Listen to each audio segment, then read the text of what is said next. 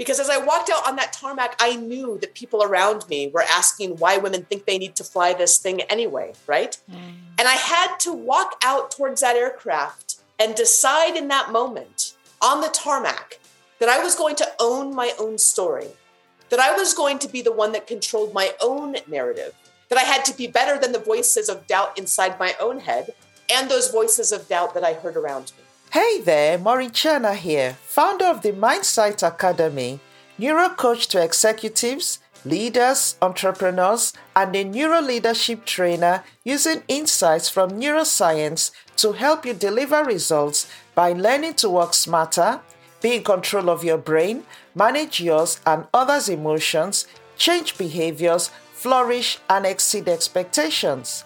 Welcome back to another episode of Lead to Excel podcast.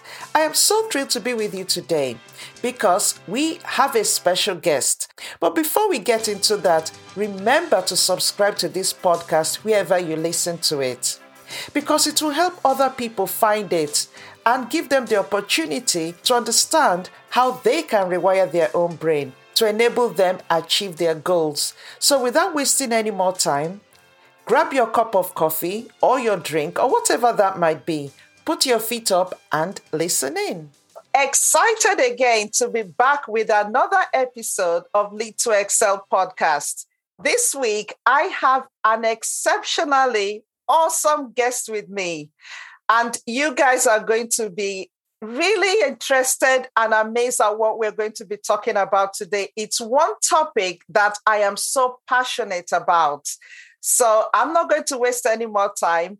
And I'm going to just say, Shannon, it's a great pleasure to have you on Lead to Excel podcast. So Shannon Hoffman Paulson is our guest today. Shannon, welcome to Lead to Excel podcast. Thank you so much, Maureen. It's wonderful to be with you and to see you again over the across the oceans. Exactly. So I'm just going to introduce you to our guest so that we kind of get to understand who Shannon is. Shannon Hoffman Paulson is the author of The Grit Factor. We're going to be talking a lot about this book. And guys, if you haven't bought this book, I would say click now and buy it. It's an amazing read. It's one that when I started, I did not put down, and I've gone back to refer to it quite a few times. So she's the author of The Grit Factor, Courage, Resilience, and Leadership in the most male-dominated organization in the world. And she's the founder of the Grit Institute, a leadership institute committed to whole leadership development and a focus on grit and resilience.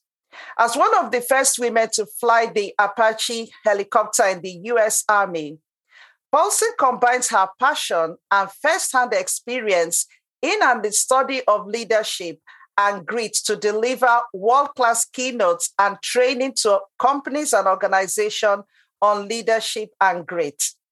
Shannon is a graduate of Duke University and the Tuck School at Dartmouth. So Shannon, that was packed. When I was reading over that, I kept going, wow, wow, wow, wow. That is really amazing. So let's start touching on this. We said that you're one of the first, one of the first women. Yes. Which is really interesting. Can you talk to us about that? Just briefly, and then we will really just go deeper into the experience and all that. So what organization was this that is male-dominated, and what were you doing there?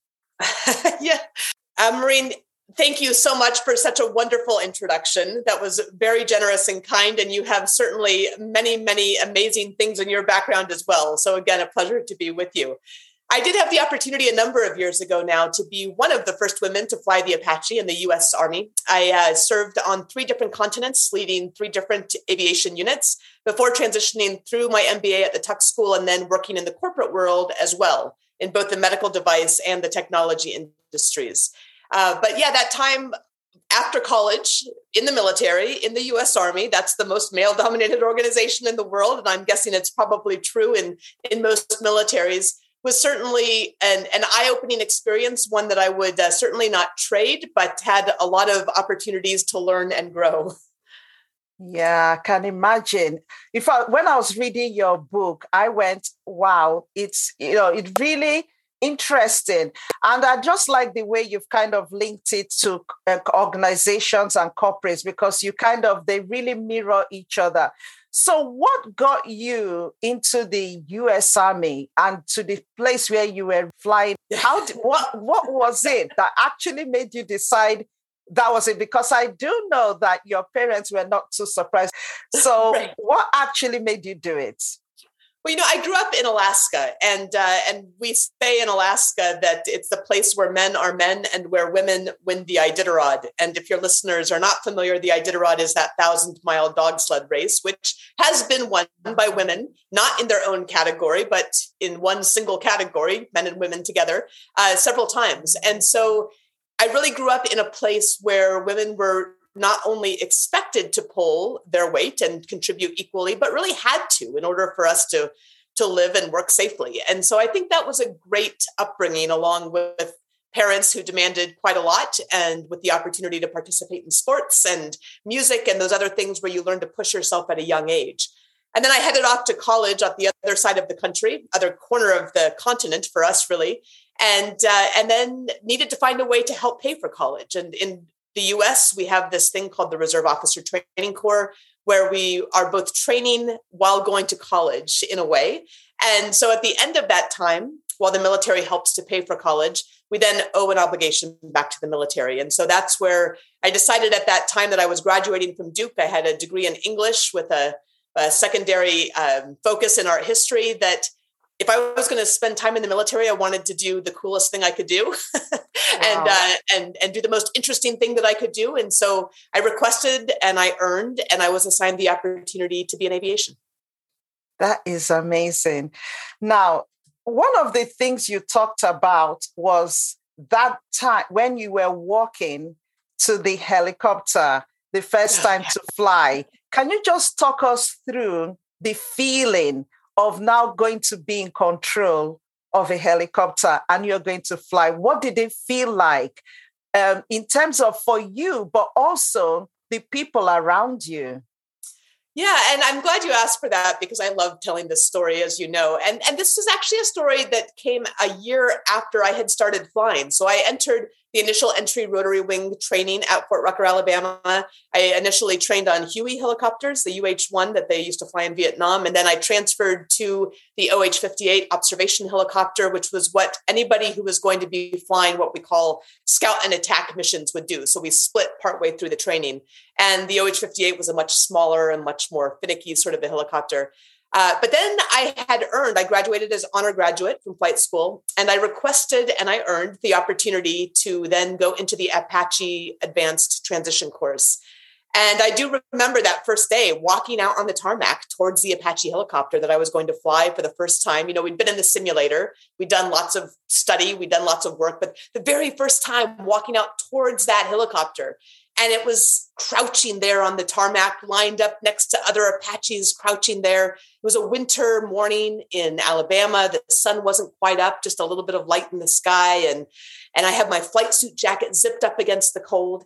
And I walked out on the tarmac towards that aircraft and saw it crouching there. And it's 58 feet long, right? It's 18 feet across. It's 12 feet high. On its wings hangs any combination of the 2.75-inch folding fin aerial rocket and the anti-tank Hellfire missile. And on the nose are 3 different sight systems that see in day and night and infrared. And it's a tandem-seated helicopter. You know this because I believe some of your royalty has flown it as well. And so there's only room for 2 pilots. It's the most technologically advanced helicopter in the world. And I walked out on that tarmac and I had shivers going up and down my spine. But it had nothing to do with the fact that it was cold outside on that winter morning. It was more feeling a little bit excited and more than a little bit terrified. But I wasn't about to show anybody either one of those things. Because as I walked out on that tarmac, I knew that people around me were asking why women think they need to fly this thing anyway, right? And I had to walk out towards that aircraft and decide in that moment on the tarmac that I was going to own my own story, that I was going to be the one that controlled my own narrative, that I had to be better than the voices of doubt inside my own head and those voices of doubt that I heard around me. Because who was I not to fly that aircraft? I had earned that opportunity. So I walked out to the helicopter. I put one foot up onto the wheel, the other foot up onto the Ford Avionics bay, and I opened that all-glass cockpit that opens up and out like a Lamborghini. Now, I like to say I've never been in a Lamborghini, but it really doesn't matter if you get to fly the Apache, right? Exactly. And I swung myself into that front cockpit. We did the run-up procedure that I would know so well, that I would know it by heart. The power levers come to full RPM. You release the brakes and you taxi out on the tarmac towards takeoff. And then if I am in a keynote audience, even with thousands of you in the audience, and I hope that I can come to the UK and do exactly this someday, I would ask you to raise your hand and say, which way do you take off in the Apache helicopter? And sometimes I get a few hands. In a smaller audience, people will yell out, it's up. And of course, up is the ultimate goal. But here's the key. Here's the takeaway. In the Apache, like in any other aircraft, you turn the nose to face the wind. Face the wind. Oh, wow. And when you use it the right way, that resistance will help you to rise. And that is the metaphor that really informs the grit factor, right? The grit factor came about because of not just my experience, but because a young leader asked me to mentor her going into that same sort of environment. And I immediately realized my experience was limited to my own, decade in uniform. So how could I scale what I offered to that young leader? And I started years of interviewing leaders in the vanguards of their fields. They happened to be women, they happened to be military. Every single one of them faced a double crucible, which is a Stanford law professor term. Deborah Rhodes coined that term, facing not only the incredible challenges of what the job required, but also the requirements to operate in an environment that was sometimes hostile to their very being there. Yeah. So that is really the genesis of what became the grit factor. I know we'll get into more of that shortly. That is amazing. So it's interesting that you have to face the wind, the resistance of the wind. And that now brings us to something, because even when you were going to, taking that walk, one of the things you experienced was, like you said, excitement, but also fear. And these emotions come up, but you made a decision at that point. And, that's one of the things I really want us to dig into a bit. How do you deal with fear? And one of the things you've mentioned, which is what the helicopter does, basically what you do in the Apache, is to face it. How do we, now talk to us in terms of real life experiences, how you can actually do that? Because the most common response to fear is to run away, is to freeze. Yes. But actually saying that you go and you face the fear, you move forward into the fear. Wow. Can you talk to us about that? Absolutely, Maureen. And if you'll pardon me for just a moment, I want to put it in context of the grit triad. And the grit factor, again, like it came from these interviews, it came from all of the surrounding and supporting research around leadership, grit, resilience, and the psychology of all of this as well. And so what came out of that research, what came out of those stories and lessons learned are the three parts of the book. And that is commit, learn, and launch. And that's aligned with owning your past. That's what we just talked about, owning your story, but also connecting to core purpose. It's deep engagement in the present. And then it's looking towards the future with that foundation, with that deep engagement, looking towards the future with audacity, with authenticity, and with adaptability. And the question that you're asking me right now is something that I fit into that audacity piece. So you've got to be grounded in the past. That's one of the things that's absolutely owning your own story, connected to core purpose. That's the foundational work that you've got to do before you're facing that fear, right? Or in order to be willing and able and ready for it, for whatever might come. There's also this deep engagement in the present. And I know we can get into more of that lately, but that's making sure that you have your own team, that you build your own team, that you also are supporting others in their teams. So that's a piece of it. None of us do it alone. It's learning the art and science of active listening, and it's developing the mindset of grit and resilience. And maybe we should come back to that in a moment. But ultimately, you're asking a question relative to that facing the future with that groundedness and with that engagement. And that audacity was a part and parcel of every single experience of the leaders that I interviewed for the Grit Factor. These are general officers across the services. There are aviators from World War II to the present. There are combat rescue swimmers in the Coast Guard, one of the first women Army Rangers, and many, many more.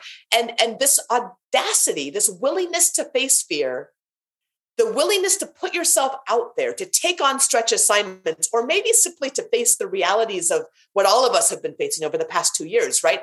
That willingness to face fear was absolutely a part of who they were. And it was a conscious decision. And that's where this kind of ties into that mindset piece a little bit, is this is an opportunity, the opportunity to take action, the opportunity to choose your orientation is a choice that every single one of us make every single day. Now, it's all connected to the other parts of the triad, so you can't really take one without the other. But it is this decision that you're going to understand, and I give you many examples, as you know, approaching the ideas through the story in The Grit Factor, and many, many stories in The Grit Factor. But it is this idea that we know that everyone who is successful pushes themselves, takes that leap, asks for that stretch assignment, asks for that job that nobody else is willing to do, and does it with determination and with tenacity, right? With perseverance, with grit. And when you do that, you take on those assignments. Sometimes you're going to fail. Failure is a part of every leader's path to success, every person's path to success. And I like to say that you do the same thing with failure that you do on takeoff with the Apache, right? When we fail, when we're afraid, understand that that fear is just another form of resistance. That shame we feel with failure, just another form of resistance. And we do the same thing we do on takeoff. We turn the nose to face the wind. You have to face directly into it and take that next step. And I like to say that it's not fear and failure that matters, because that's part of the normal human condition. You're in very good company. There's no need to feel ashamed. We all feel that. We all have felt that viscerally lately, especially, right? Over the last couple of years. But what differentiates you maybe is your approach, the decision to decide to face it and understand that it's not the fear and failure that matters. It's what you do with it that counts. That was serious. That was a lot there. The triad, let me just pick up on that again. What was the first one? So commit is really doing the work to own your past, understanding you're in control of your own narrative, and that it's really, really important work to connect to your core purpose. And we talk about an exercise there as well. Yeah. Yeah, absolutely. And the good thing about The Grit Factor, your book, is that after every chapter, you put exercises for people to do. That is just fantastic. That is amazing, because the whole essence of really getting to grit and developing that grit is practice, which you did mention. So I want to come back to the reason why you wrote it in the first place. Why did you write The Grit Factor? What specifically? And the next question I would then ask is, what's the difference between grit and resilience? Oh, yes, wonderful. Well, so going back to that request from that young leader, I had a request through an online mentorship program to mentor a young leader who was, again, heading out on that same path in aviation that I had taken many years before. At that point, I had already transitioned out of the military, through business school, had spent time in the corporate world, had written my first book, North of Hope, and was continuing to write and to speak to companies and organizations. Although the focus of that organizational development was really around grit and resilience, and then also the leadership that goes with that. And when this young leader reached out, I realized, gosh, number one, I've always wanted a way to find a way to pay my experience forward, right? To give back from my experience in a meaningful way that could really impact and help other people. And I didn't know what that way looked like. I knew that doing keynotes was part of that. I knew that continuing to work with companies and organizations was part of that. But then when this young leader reached out, I thought, gosh, there is a wealth of experience in my 10 years, but yet there's so much more out there. And the unique elements of my 10 years of experience in uniform on 3 different continents, leading these different units is, again, confined to my own experience. And so how can I scale that experience? How can I scale what I offer to this young leader? And if I do that work, then scale the people to whom it was offered. So I started this series of interviews. I started, throwing them up on a blog that I called the Grit Project. And then I realized once I had done this for a few years, I was like, this is incredibly robust information. And I started to do that secondary and foundational research in those areas that were starting to break out from those stories and from those lessons learned that these leaders shared so candidly from their own experiences. So now we have hundreds of years of experience of leaders facing a double crucible and succeeding. They fail along the way, but they ultimately succeed.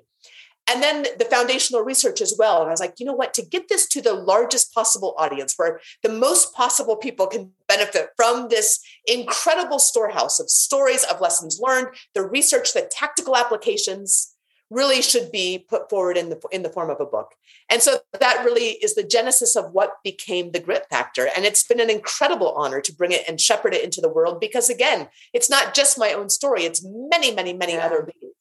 And as you know, women don't tend to share their stories as frequently or as freely. I don't think we're conditioned to do so in most social settings, but it's so important. It's important not just for women, but for men as well, right? So this is it's not a leadership book for women. It's a leadership book for all of us. And I think that's really, really the key takeaway there. So how long after leaving the U.S. Army did you write the book? It was a while. I mean, I left in 2001. My release date was a couple of months before the Twin Towers fell, actually, interestingly enough. Oh, wow. And okay. So, and that was actually a difficult transition as well. I felt very much without my own sense of purpose, which is really where a lot of my current work is with companies, organizations, and actually learning journeys at the Grit Institute is really focused on purpose and going deep into purpose because it's so critical for us to get through these really challenging times. Yeah, so it was 15 years probably after that I started this process of doing these interviews and starting to do the writing for the Grit Factor. And I had already been speaking and doing keynotes for several years before then on that topic. So I've been doing some of the research, and this really pulled in that primary research into the secondary research. And then I started to make those connections and started to see where the stories were falling out. What were those things that came up again and again and again? The lessons learned that came up repeatedly through these experiences, again, that spanned generations, it spans continents, it spans wars. And that really was the jewel of what comes out of the Grit Factor. And again, we enter into every element of that grit triad through story. So we come in through the story. We look at the research. We look at sometimes the corporate applications as well. And we always end with the tactical exercises. And for those who want to go deeper, again, at the Grit Institute, we have the Going for Grit learning journey. We have the Paths to Purpose learning journey. And then there's others that will be coming up in towards the end of Q1. So that's the opportunity to really go much deeper into the concepts and really internalize them and make them your own, or help your team or your company to make it their own. Yeah, I think that's the great thing about what you do. So let me come back to grit. What is it? How would you define grit? And how do you differentiate it from resilience? Thank you for reminding me of your question. That's a great question. When I first started doing the interviews for the Grit Factor, I actually interviewed a woman who was on the first all-women's Everest climbing team. Her name is Midge Cross. She actually lives locally to where I live as well. And I love how she made the differentiation for herself. And she said, grit is like that rainy bivouac. If you've ever seen those climbers that, sleep on this little cot hanging off the side of a mountain. Okay, yeah. Grit is this rainy bivouac that you've got to push through. And resilience is like that reed that bends in the wind and then comes back up. And I thought that was beautiful. But I'm going to develop that a little. One of the premier researchers on grit, of course, is Angela Duckworth from her work at University of Pennsylvania's Positive Psychology and Character Lab. And she defines grit as passion and perseverance towards a very long-term goal, which is excellent, of course. I have defined grit a little bit more grittily, perhaps, as this dogged determination in the face of difficult circumstances. And over the last couple of years, when the horizon has been so unclear, when the future has seemed impossible to define at any given moment, which makes humans very uncomfortable, right? I think that dogged determination is kind of the less sexy, but more gritty explanation that I come back to again and again. And I heard recently from somebody that I talked to that another way to think of grit and resilience, because they're very much tied together, right? The Venn diagram overlaps a lot, but not completely. Yeah. He said that he told me that the samurai swords, this is so interesting. The samurai swords are made up of two different kinds of metal. And one of them is very, very rigid. And one of them is much more flexible. But they work together, and that's why it's so effective. And so I think that's the grit and resilience metaphor that I have just recently heard that I think I'm going to start to share as widely as possible. It's a great way to look at it. Flexible and rigid, and that combination of the two, depending on the circumstance, depending on the time, depending on what you're facing, you have to figure out which one you're going to employ. Awesome. Thank you. I'm going to get us a bit deeper now into how to develop grit itself. And one of the things you did talk about a lot was purpose, actually understanding your core purpose as opposed to that superficial, what is your purpose? So can you just talk to us? And the other thing you did talk about, which I don't know if we're going to have time, but this is why I keep really emphasizing the need to read this book and to go to the website and really look at what you do. Is owning your story or actually crafting your own story. So if you can just touch on these two things really briefly, but just so that people can understand the importance of actually knowing your core purpose, even as a leader in an organization, the reason why it's so important, and also touching on this story. Absolutely. Yeah, Maureen, this is so, so important. This is, again, of that grit triad. And grit means looking at every part again and again, right? It's not something you do once, it's something that you revisit again and again. And what came out of these stories. Why is that important to revisit it again and again? Yes, great question. What came out of these stories again and again is that grit is not this discrete thing we pull off the shelf, right? For mile 23 of the marathon, although it's very helpful there as well. But it's part of the content of our character. It's part of what makes us up who we are. And when we get in the midst of things that are really challenging or really disorienting, like the last 2 years for almost all of us, right? Actually, I would say for all of us, it's easy to lose sight of that foundation of grit, even if you've done that work. And so having that somewhere that you can come back to, that you can revisit, you might refine it, you might even change it. And that's the beauty of it, is it's something that you own, you decide on.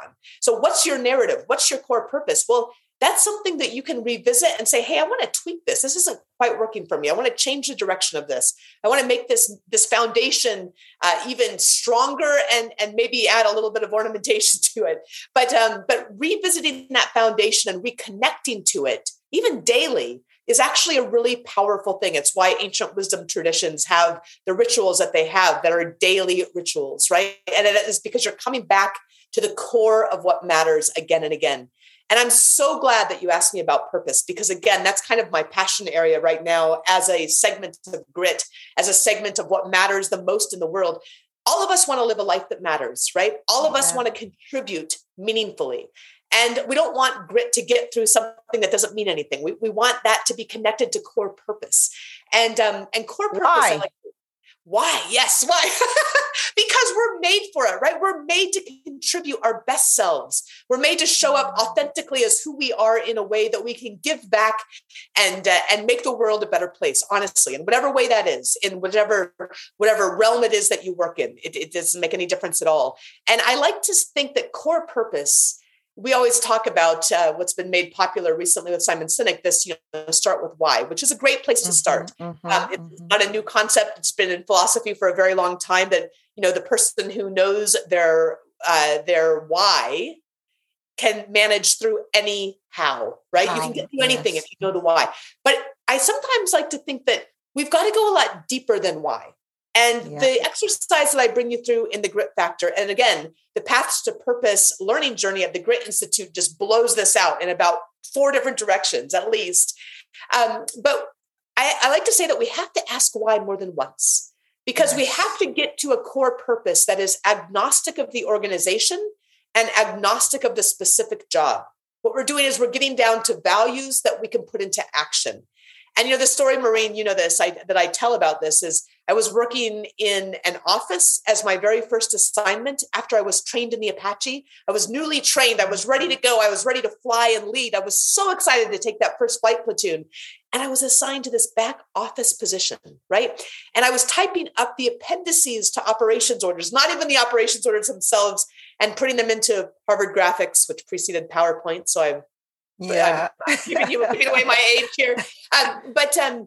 And it was really frustrating. And I went to the captain that I was working for. I did my best work, of course, and I was getting great feedback. And I went to the captain I was working for and I said, sir, hey, I'm going to keep doing the best job I can at the work I've been given, but when's that platoon going to open up? And he looked at me and he said, Lieutenant, the Army doesn't owe you anything. And I realized with this pang that although I had done the work, although I had earned the opportunity, that it may not be forthcoming. And so I kept doing the best job I could at the work I was given. I was flying a little bit, but not a lot. And then I went to go see the major that we both worked for. So this is now a field grade officer that outranks me by a couple of ranks, in case your listeners aren't familiar. And I said, sir, look, I'm going to keep doing the best job I can at the work I've been given, but I think I can do more. And he looked a little surprised. And then he gave me one additional duty after another. And I made sure that I hit every single one out of the park. It's our baseball terminology in the US anyway. And basically made sure that I exceeded the standard. And then that flight platoon came a year later. And so I like to tell that story because if I had asked why was I there? Right? Let's go back to purpose now. Yeah. Anytime in that year of doing work that felt like it probably was unfair that I was there, that I was frustrated, that I didn't feel like I was really contributing. And I had said, why was I there? I'm there to fly the Apache helicopter, to be an aviation leader, right? That's why I'm there. Well, I wasn't doing a lot of that. And I couldn't impact how the office was run at that stage. And so I like to suggest the exercise, again, that goes much deeper than that first why, by asking ourselves why not one time, but 5 times. This is a technique that Toyota engineered actually to drill down to the root cause of deficiencies on the manufacturing line. But we're going to use it here to drill down to our core purpose. So why was I there to fly the Apache helicopter? Why? I was trained to do so. Why? I had asked for, I had earned that opportunity. Why? Well, I wanted to serve my country. That's pretty good, right? But force yourself to go down to that 5th level why, or the level that is, again, agnostic of the organization and agnostic of the job. Why? Because I wanted to serve. Service. Yeah. Let me pick you up on that. Because there's something you wrote in the book that I just love. Because when you got to that 4th why, which is serve my country, which is, where you could even easily have stopped. You were not serving your country, doing what you were doing at that point. And that was why it was so important to go down and ask yourself another why that brought you then to, I want to serve. Sure. And from what you said, that was exactly what then helped you. So carry on from there in terms of you want to serve. So how did this now link with what you were doing to then give you the motivation to continue? Right. Well, I think connecting to service and understanding that was a part of, again, that story that I craft, that I tell myself, like it was a part of how I was raised, where we went to church and we made food for people who didn't have enough. And we brought food to people on Christmas Eve. That was part of what my family did as I grew up. And it's part of what I internalized as what was important, what I was meant to do, what we're all meant to do. And that concept of service as a key value and then put into action, that's the purpose piece, is translating that value into action, was a really important thing. And then I could say, hey, I'm typing up the appendices to operations orders. I'm doing my absolute best. That's a value of mine as well, is to do my absolute best in anything that I do or deliver. And to connect those two and say, look, I am serving. I'm serving my country by doing the thing that my country asked me to do, but I'm also serving because of that in a capacity that I may not have chosen, but will continue to move along and ultimately translate into something that is connected to a goal of mine. But I did need to get down to that core value to say, when I'm frustrated with this work, this is part of something bigger, right? It's part of something bigger than even the US Army, than even the military, than even serving your country. It's part of the fabric of who I am. I'm continuing to live in accordance with who I am authentically and contribute in a way that is in concert with who I am authentically. And so when you can connect to that, even when it's frustrating, there's real power in that. Now, I'm not saying that you should then relinquish your goals. You continue to work towards your goals, but you regain your sense of foundation and of self and of forward movement and contribution by reconnecting to that core purpose. Now, I go into a lot of nuances and complexities of this, both in the book as well as, and especially in the Learning Journey Paths to Purpose at the Grit Institute. But I think that kind of, that gives you an idea of what that foundation needs to look like and why we need to come back to that again and again. I would say you post your purpose somewhere, you'll see it every single day. So when you're feeling like, don't feel like showing up today, you're like, that's what I'm here to do. Right? Exactly. And I think that is so important because a lot of times, like, in fact, as you were saying it, I just remember there's so many people who are in jobs that they don't like, or they're carrying out tasks that they don't like, or they've started something that they're asking themselves the question, why am I doing this? So really going back to that purpose and the core purpose of who you really are really would help you make that decision about, okay, there's a reason, there's a bigger reason why I'm here. But, it's also remaining focused on where I want to go. But with what I'm doing now, I'm going to give it my best and still keep that vision of where I want to go, really. So that's so good. The other thing was stories. What is the importance of really crafting your story in terms of grit itself, helping you to develop that grit, but also helping you as a leader when you're actually leading other people. Yes, that's wonderful, Maureen. And I know that you know this from your background as well, but it's very, very clear from the most current neuroscience that our brains process information in the form of story. And so both doing work on our own stories, but also learning from other stories is critical, and helping others to connect to their own stories. And the way that we think about this really, and why it connects so critically to grit and resilience, is that the way that we understand our own story, the way that we craft our story. And as a writer, and I do a lot of creative work in addition to the leadership narrative work that I do, you have to craft a narrative, right? And to craft a narrative, like any artist knows, when any kind of a medium, you include some things and you exclude some things, and you decide how it is that you're going to share a particular idea.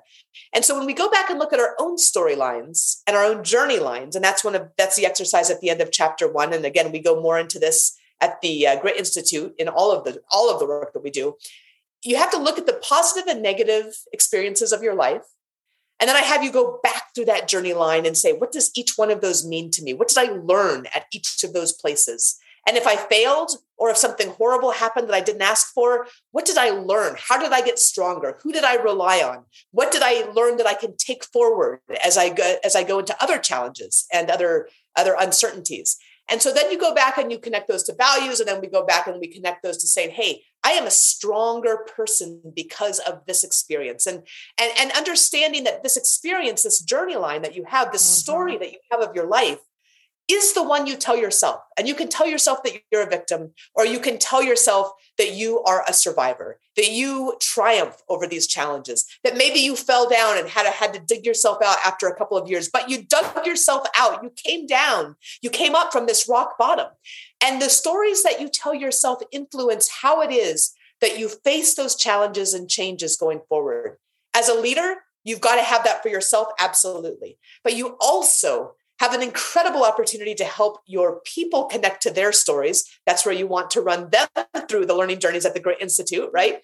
And you also can construct, and you must construct, the story of your organization or your company in a similar way.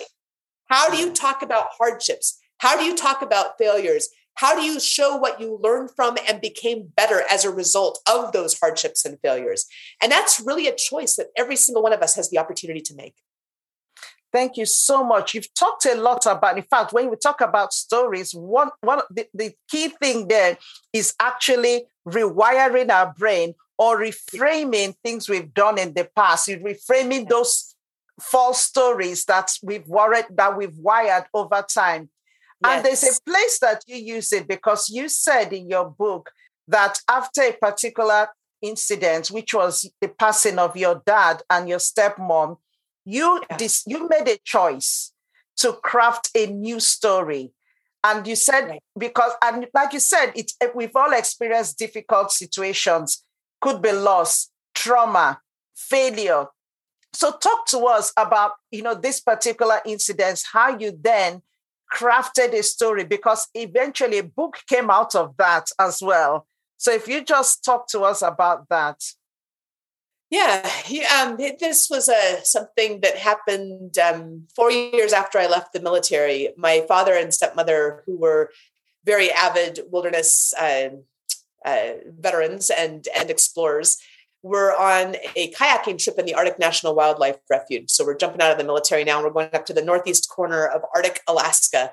And they had done trips like this before, but they were kayaking the Hula Hula River in the late June of 2005. And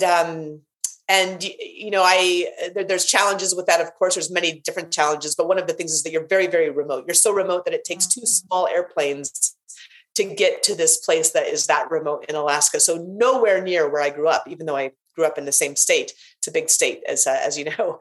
And my experience, the way that I learned what happened is I was walking with my brother in Portland, Oregon. I was visiting him for the weekend. And I had a text on my cell phone that had a 907 area code, which is the area code for Alaska, followed by the numbers 911. And for us in the US, 911 is an emergency. Yeah. So I called the number, and the voice on the other end asked if I was Shannon Huffman at the time, if I was the daughter of Richard Huffman. And I said that I was. And then he said, "I'm sorry to tell you this, but a bear came into their campsite last night and they were both killed." And gosh, so that was, that was one of those moments in life that I still get the chills telling you about. I knew in that moment, everything seemed to stop completely around me, and the shock. And I know we don't have time to talk through that next year, but I realized in the course of the next couple of weeks that I had to start to put things into place to make sure that I didn't fall through whatever the bottom might be that I had never seen before. And then I needed to do work to face it, right? To face into the wind, to face I couldn't run away from this, that it was going to destroy me if I ran away from it. And I was very close to my dad. And so I actually signed up. I was a choral singer. I have always been a semi-professional choral singer. And I auditioned for the Seattle Symphony Chorale to sing the Mozart Requiem, which was being directed by Itzhak Perlman. That was part of my work. And I realized in the course of that year, as we were rehearsing for the Requiem, that I needed to go back to where they had spent their last days and where they had died. And so that next summer, I took the same trip that they had taken, and I visited the campsites that they had visited. I had their maps, I had their journal, and that is the storyline for what became my first book, North of Hope, A Daughter's Arctic Journey. And I realized that I had to decide what that story was going to be. That story was either going to be me falling apart completely, and I did have my moments where I fell apart completely, even for some periods of time, but or it was a story where I realized that I was part of this broader human condition, where I was I realized on the river as I was rafting the Hula Hula, I was there with two other companions, and I realized this is the human story. In most parts of the world, people have lost whole families to war or to famine or to disease, and I have just suffered this loss of two people that are closest to me, and I'm part of this human story. And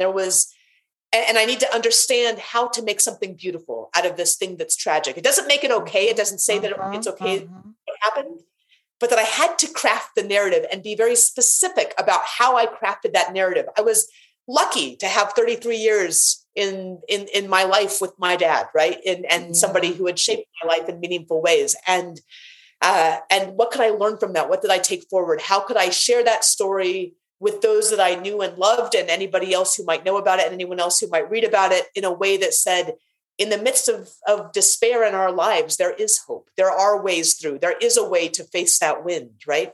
And that crafting of the narrative was my responsibility and also my opportunity. Wow. Thank you so much for sharing that, because I know that is a really sensitive aspect, but I'm so grateful you shared that, because a lot of people, and I really believe that everyone that hears that will take something from that. And there's something you've talked a lot about, or you've mentioned quite a lot, is choice. Choice. We have to make a choice. Yes. Yes. It's an interesting thing. I actually almost went down that rabbit hole, because one of the things that is critical to grit and resilience, and leaders need to remember this, individuals need to remember that we do have more choice than we think. We have all the choices in the world about how we face a challenge. We really do. Even if it feels hard, every day, every moment, every hour, we decide how we face challenge and change, and how it is that we're going to address the places where we don't think we can move forward. We get to choose to move forward. We get to choose to face the wind. For leaders, understanding that the element of agency is a critical part of grit and resilience. And the more agency you can give your people in the construct, of course, of what needs to be done, the more that they feel confident in the face of challenge and change. And so for those companies that have said, instead of saying, all right, everybody back to work on Monday in the pandemic, right? Yeah. I've said, hey, I want to hear from you. I want to hear from you how you would choose to go forward after this unprecedented global event, right? And people then have agency. They're not being forced into something that is, again, we're in an unprecedented time. There's no way you can try to pretend there's any kind of precedence in our lifetimes for what all of us are experiencing now. And employers that understand that when they give their people agency, those people will be better able to connect to story and purpose. They will be better able to make the choices of grit and resilience, and they will be better able to contribute their best selves. And that choice and that agency is a key part of grit and resilience.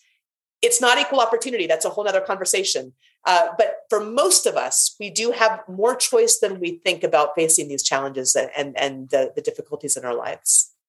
No, thank you so much. There's a question I wrote here, but in a way, I think you've answered it. I said, why is it important to understand yourself first as a leader? And in fact, what you've just said answers that question. Bless you. What you just said actually answers that question, because when you understand yourself first, then you're able to then help the people you work with.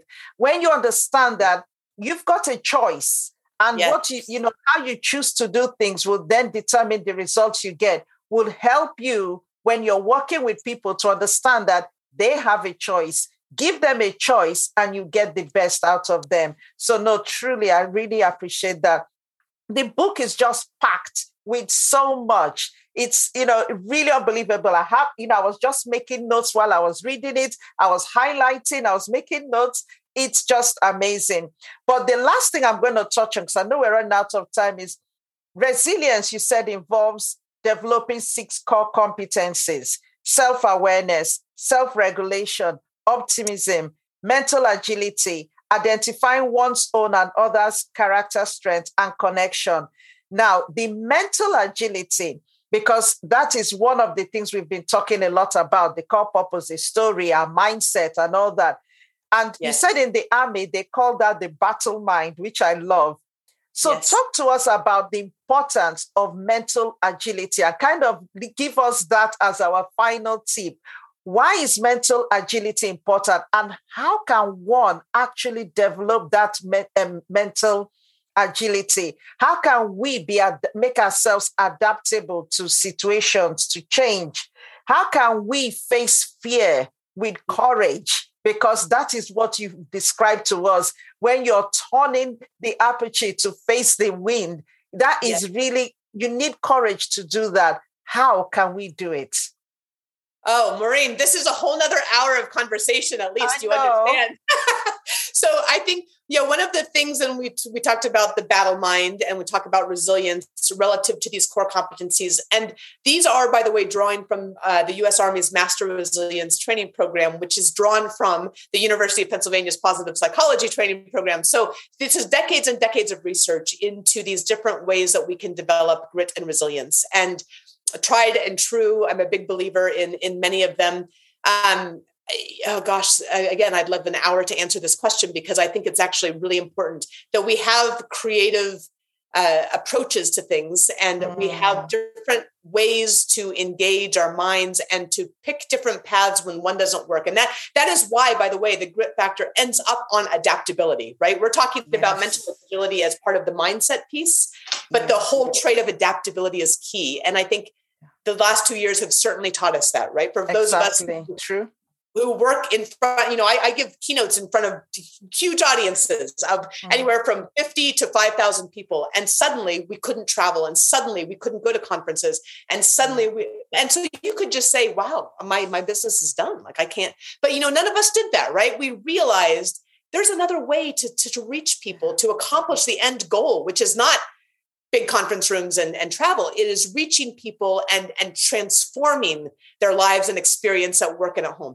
And so we figured out how to use Zoom, and we figured out how to use many other platforms, and we figured out how to engage when we did that. And that's adaptability. It's finding a creative solution when one of them is cut off.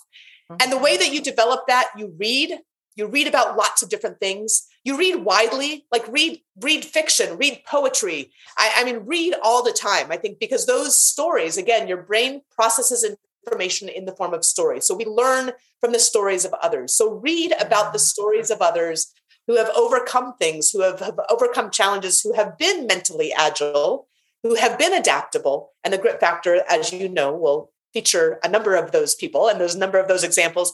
So read widely. Challenge yourself to do something out of your comfort zone outside of work. I actually would really love to take a corporate group through like a watercolor painting class, something where you're like, what are you talking about? How are we doing this? Because you're engaging your brain in different ways where suddenly you say, hey, this is our goal. This is the path that we're going on. Oh, wow, that's not going to work anymore. What are we going to do? And whether it's personal or professional, we've got to be able to continue to maneuver to find new solutions. Exactly. Keep firing those neurons in the brain so that they are very agile. Yeah, I love that.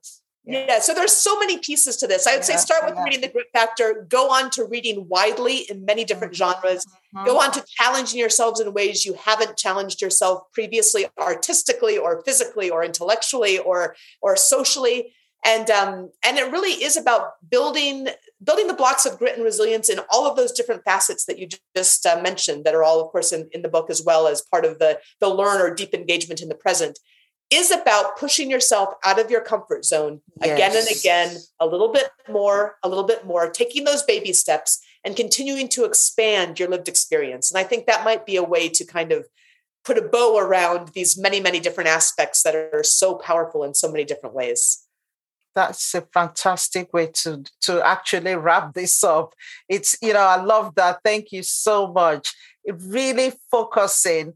And, I think I just love the way you said it. One, it's being open-minded. Just read, be open-minded to different things and be creative. Try things you haven't tried before. Embrace the discomfort of, when you're uncomfortable. There's that quote I love, be comfortable being uncomfortable. That's so powerful.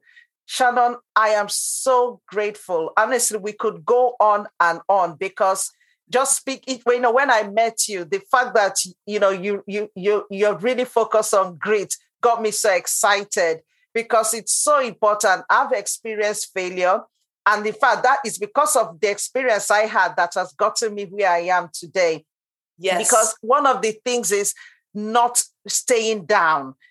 Finding the way out, looking for different opportunities. I am just so grateful for you coming onto this podcast today. I can't thank you enough. You've really given us so much to think about, so much to take away. Now, where can people find you? I know you've touched a bit on what the Grit Institute does. Can you just, give us an example of, how it works, what people would expect, and just where they can find it? I'm going to put the links and all that in the description, but just talk us through what you do at the Grit Institute. Sure. Yeah, you can find me online at shannonpoulsen.com or at thegritinstitute.com or on LinkedIn, a little bit on a couple of the other social platforms as well. But I'm grateful for your question about the Grit Institute, because what we're doing at the Grit Institute is developing and have developed learning journeys for individuals and for organizations to be able to go deeper into the learnings of the Grit Factor. That's in the learning journey called Going for Grit. And then Paths to Purpose is really blowing out this concept of purpose, which a recent McKinsey study shows how critical that is for retaining employees, engaging employees, and really seeing their absolute best work. So whether you're an individual or whether you're a larger organization, Paths to Purpose is a learning journey that absolutely will pay dividends for years and years to come. And these learning journeys are typically 4 to 6 weeks. They're developed for the hybrid and remote work environments with asynchronous learning that is video and worksheet supported. There are opportunities for reflection, and you go through the modules in a particular order to then end up with the Activate and Integrate section where you say, this is what I've learned, this is what I'm going to work on with my manager, and this is the way that I'm going to set goals with these things that I've learned, and then review those goals at the end of each week. So we really work to make that these lessons and these stories really help each person integrate those into how it is that they show up for their work and their life. And, honestly, now, Maureen, I've taken thousands of people through Paths to Purpose in particular as an additional optional opportunity to have me come in and kick it off with a webinar and close it with a webinar. And it is truly transformational in people's lives. And it's just been amazing to see. So thegreatinstitute.com, you can find it for yourself or for your team or organization, and reach out if you have questions. Yeah, no, I can really imagine how, successful it is, because just understanding your core purpose. In fact, now, at the beginning of the year, when everyone is talking about goals, how to achieve goals, I always say that most people do it wrong. They just start by writing goals. This is what I want to achieve. It's such a wrong way. You need to go back to that first part of really discovering what your core purpose is. And I love the fact that you said you take people on a journey, because that is so important, because it's the journey that would really help the new behavior stick. It's the journey that will help those neurons to fire. It's the journey that will create the new neurons that will bring about the behavior change. So Shannon, you're a star. Thank you so much. And anyone that, listeners, I would say, go check it out. Check out the Grit Institute. Check Shannon out on social media. I'm going to leave the links in the description. Get the book, The Grit Factor. It is an amazing, amazing book. Shannon talks a lot about stories. In the book, you're going to find so many stories of women that have had to really push through barriers, obstacles, challenges, working in male-dominated areas. We're not even able to go into that much today. But you need to get the book. I can't say anymore because we're running out of time. But Shannon, thank you so much for coming on to the podcast. Maureen, it's an honor and always a pleasure to be with you. Thank you so much. Okay, 3 things before we finish today. Have you subscribed to this podcast? If you haven't, make sure you click that subscribe button wherever you listen to this podcast, because once you subscribe, you will not miss an episode. And as usual, if you have a topic you would love me to speak about or bring a guest on, do let me know by leaving a review. Finally, do have a fantastic week. And remember that you are limitless. So I look forward to seeing you in our next episode. Bye for now.